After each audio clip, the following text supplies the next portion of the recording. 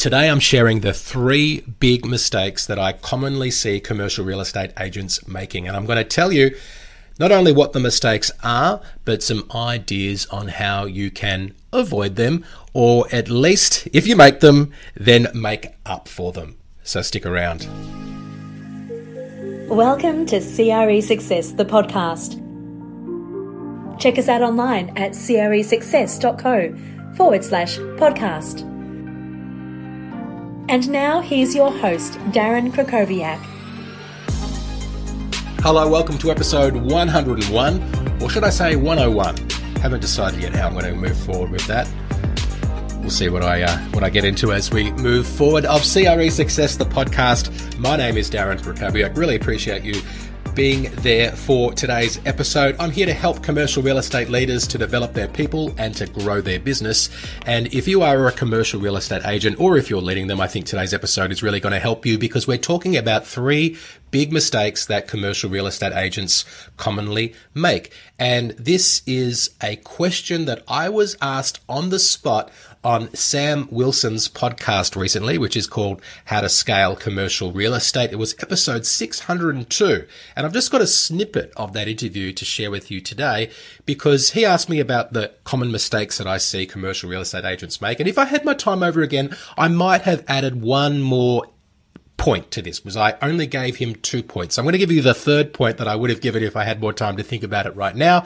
And that third point, the big mistake that I see people making, is not investing in themselves. And I don't just mean investing money in self-education, but just spending the time to write down their goals. I've mentioned before that the simple act of writing down your goals with a pen and paper creates this intellectual and emotional connection with them that makes it more likely that you will achieve those goals. Investing in your own personal and professional growth, reading books, all of these things that I think we're often too busy to do, or that we think we don't need, that is something that I would say is an opportunity for a lot of commercial real estate agents.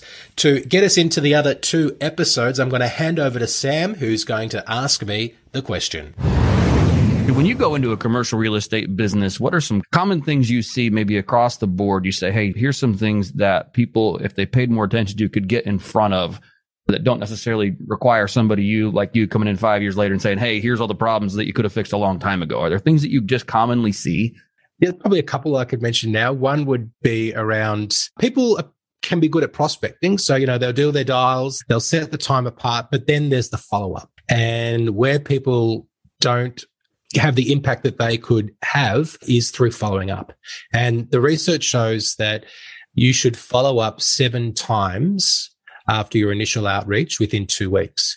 Now, a lot of people hear that and they think 7 times in 2 weeks, like that sounds like a lot. Am I going to be annoying them? Well, if you're not going to get on their radar, then they won't know about you and you won't be able to communicate what it is that you can do to help them. And if you don't, someone else will. So rather than thinking about, I don't want to annoy them, think about potentially someone else who's an inferior provider might actually end up helping them in a way that is not as good as I could help them. And, people are busy. They're not just sitting around waiting for our calls. So we need to do something to get on their radar. And part of that is just through creating a presence through some consistent contact over a short period of time. And one way that you can do it in a way that is less sort of repetitive is to try different channels. So not just to try and call someone 7 times, but to try and hit them up on LinkedIn, maybe send them an email, and also to do your prospecting in a way where you get 1, 2, or 3 touch points in at once. So you might try to connect with them on LinkedIn. You might send them an email and call their cell, or you might leave a voicemail on their office phone, send them an email, and reach out to them on another form of social media, for example. So you can get in a lot of touch points. You don't have to do 7 separate touch points. It's just 7 touch points or 7 contact points over 2 weeks. You can do 2 at a time, for example. I think that will make you more effective and stand out. People go, oh, okay, he's tried me here. She's done that. Okay, maybe I should pay attention next time this person contacts me, or maybe, hallelujah, I should actually call them back. Right. And that, that's interesting. I think when you say that, there is a little discomfort that comes in with that, because I think most of us are content to a fault to say, okay, I emailed Darren. Let's see if he replies. I don't want to be a pest. Like that's the thought that we're having. But you, if you're like me, I mean, email gets buried. I mean, unless it's super important email, like I filter my email, there's probably 100 unreads in there because they're all not important. And if I don't know you, Darren, I might be like, well, Darren can wait because he's not in the urgent important category. So I don't know. And assuming that you're being a pest kind of relegates your position to something which is not important. Right. So if you've actually got something important that can help them, then you're not being a pest. You're actually trying to help them and you're just trying to bring their attention to something which is important. So yeah, I know some people struggle with that, but I think that if you haven't ever heard anyone tell you to stop calling you, then you're nowhere near the line of calling people too much. So you're never going to get to the line if you don't cross it occasionally. So if you've never been told to get lost, then I think you can go a little bit harder with your follow-up because, yeah, some people are more sensitive than others, but for most people, they're just busy and you need to do a little bit more than most to get people's attention. I love that. I mean, that's true if you are a commercial broker. That's true if you're running an acquisitions team in a commercial real estate firm. That's true even on the investor relations side. I think about that. I mean, I'm sitting on stuff from 10 days ago that somebody shipped me a deal that I want to invest in. And to be honest, I just haven't had the time to get around to hitting the wire and filling out the paperwork. And no one's followed up with me. It's like, oh, wait, like I've already told you I want to get in and there's time on this deal. So I'm also not pressured as the investor, but I think about that from an investor relations perspective where even, hey, I've got an opportunity and we send one email. And I've heard this from groups I'm in, like, well, I sent an email and I didn't get much reply. And I'm like, what did you call him? Did you send him a text? Did you, like you said, connect with him on LinkedIn? Hey, by the way, I want to follow up. So I think that follow up, process you're talking about applies across, a variety of disciplines inside the commercial real estate space. I really like that. Is there anything else that comes to mind when you say, hey, there's some common mistakes you see?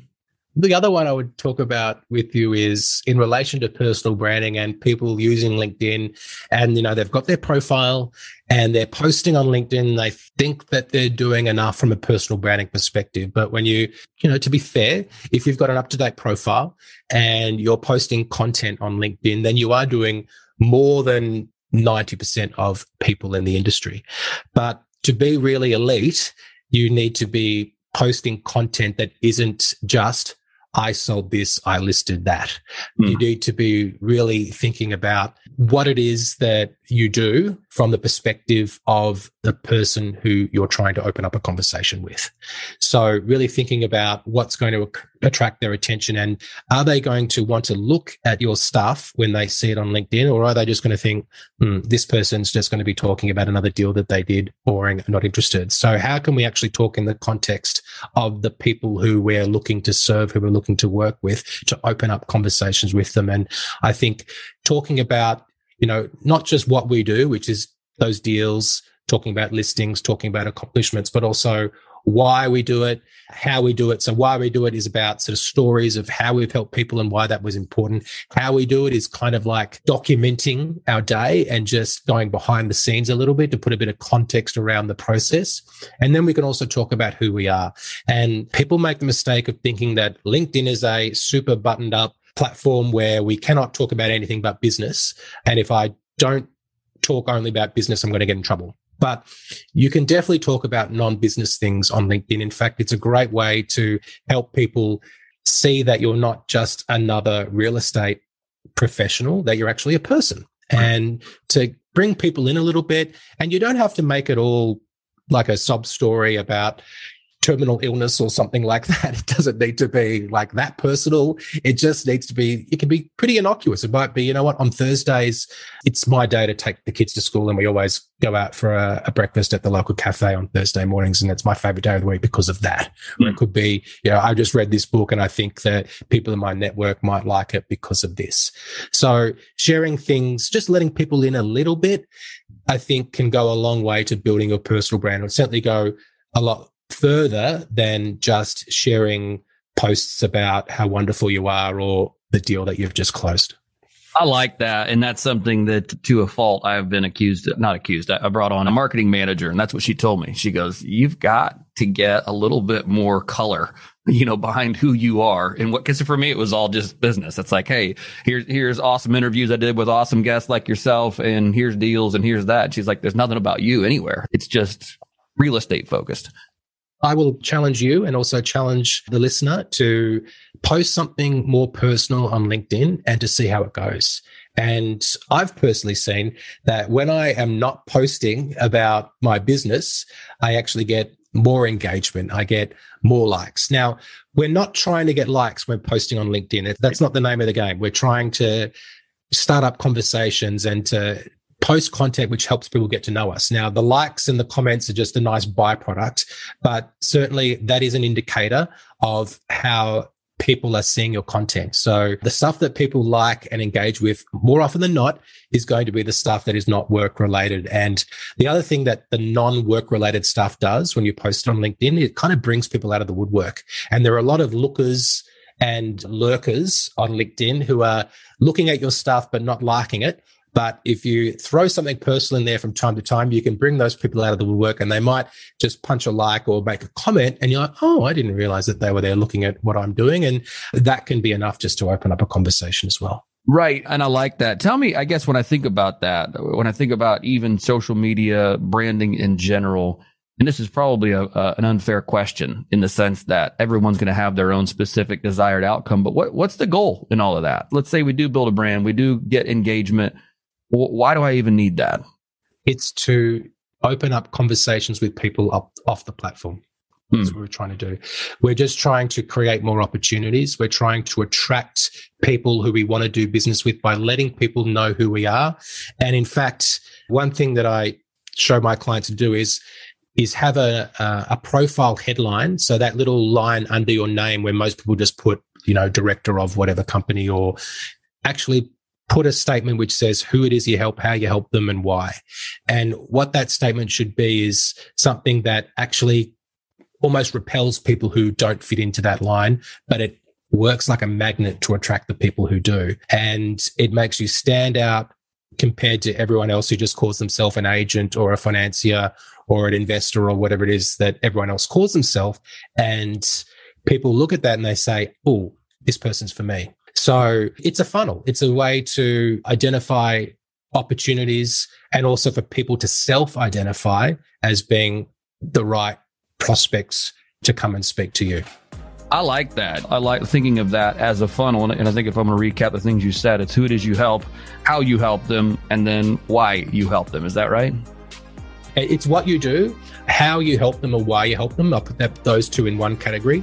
Right. So that's kind of like, like a TV show like Lux Listings, so it's kind of like a self-aware version of that. Like, don't be as annoying as those people on those shows, but hey, it's not just talking about the listings, but it's talking about a little bit of behind the scenes and, what you get out of that. And then the who you are, which is the non-work related stuff. Right. Man, I love it. Thanks for listening to CRE Success, the podcast. If you enjoyed this episode, make sure you subscribe to us on your favourite podcast platform. For more information about the show, just check the show notes on your podcast app or visit us online at cresuccess.co.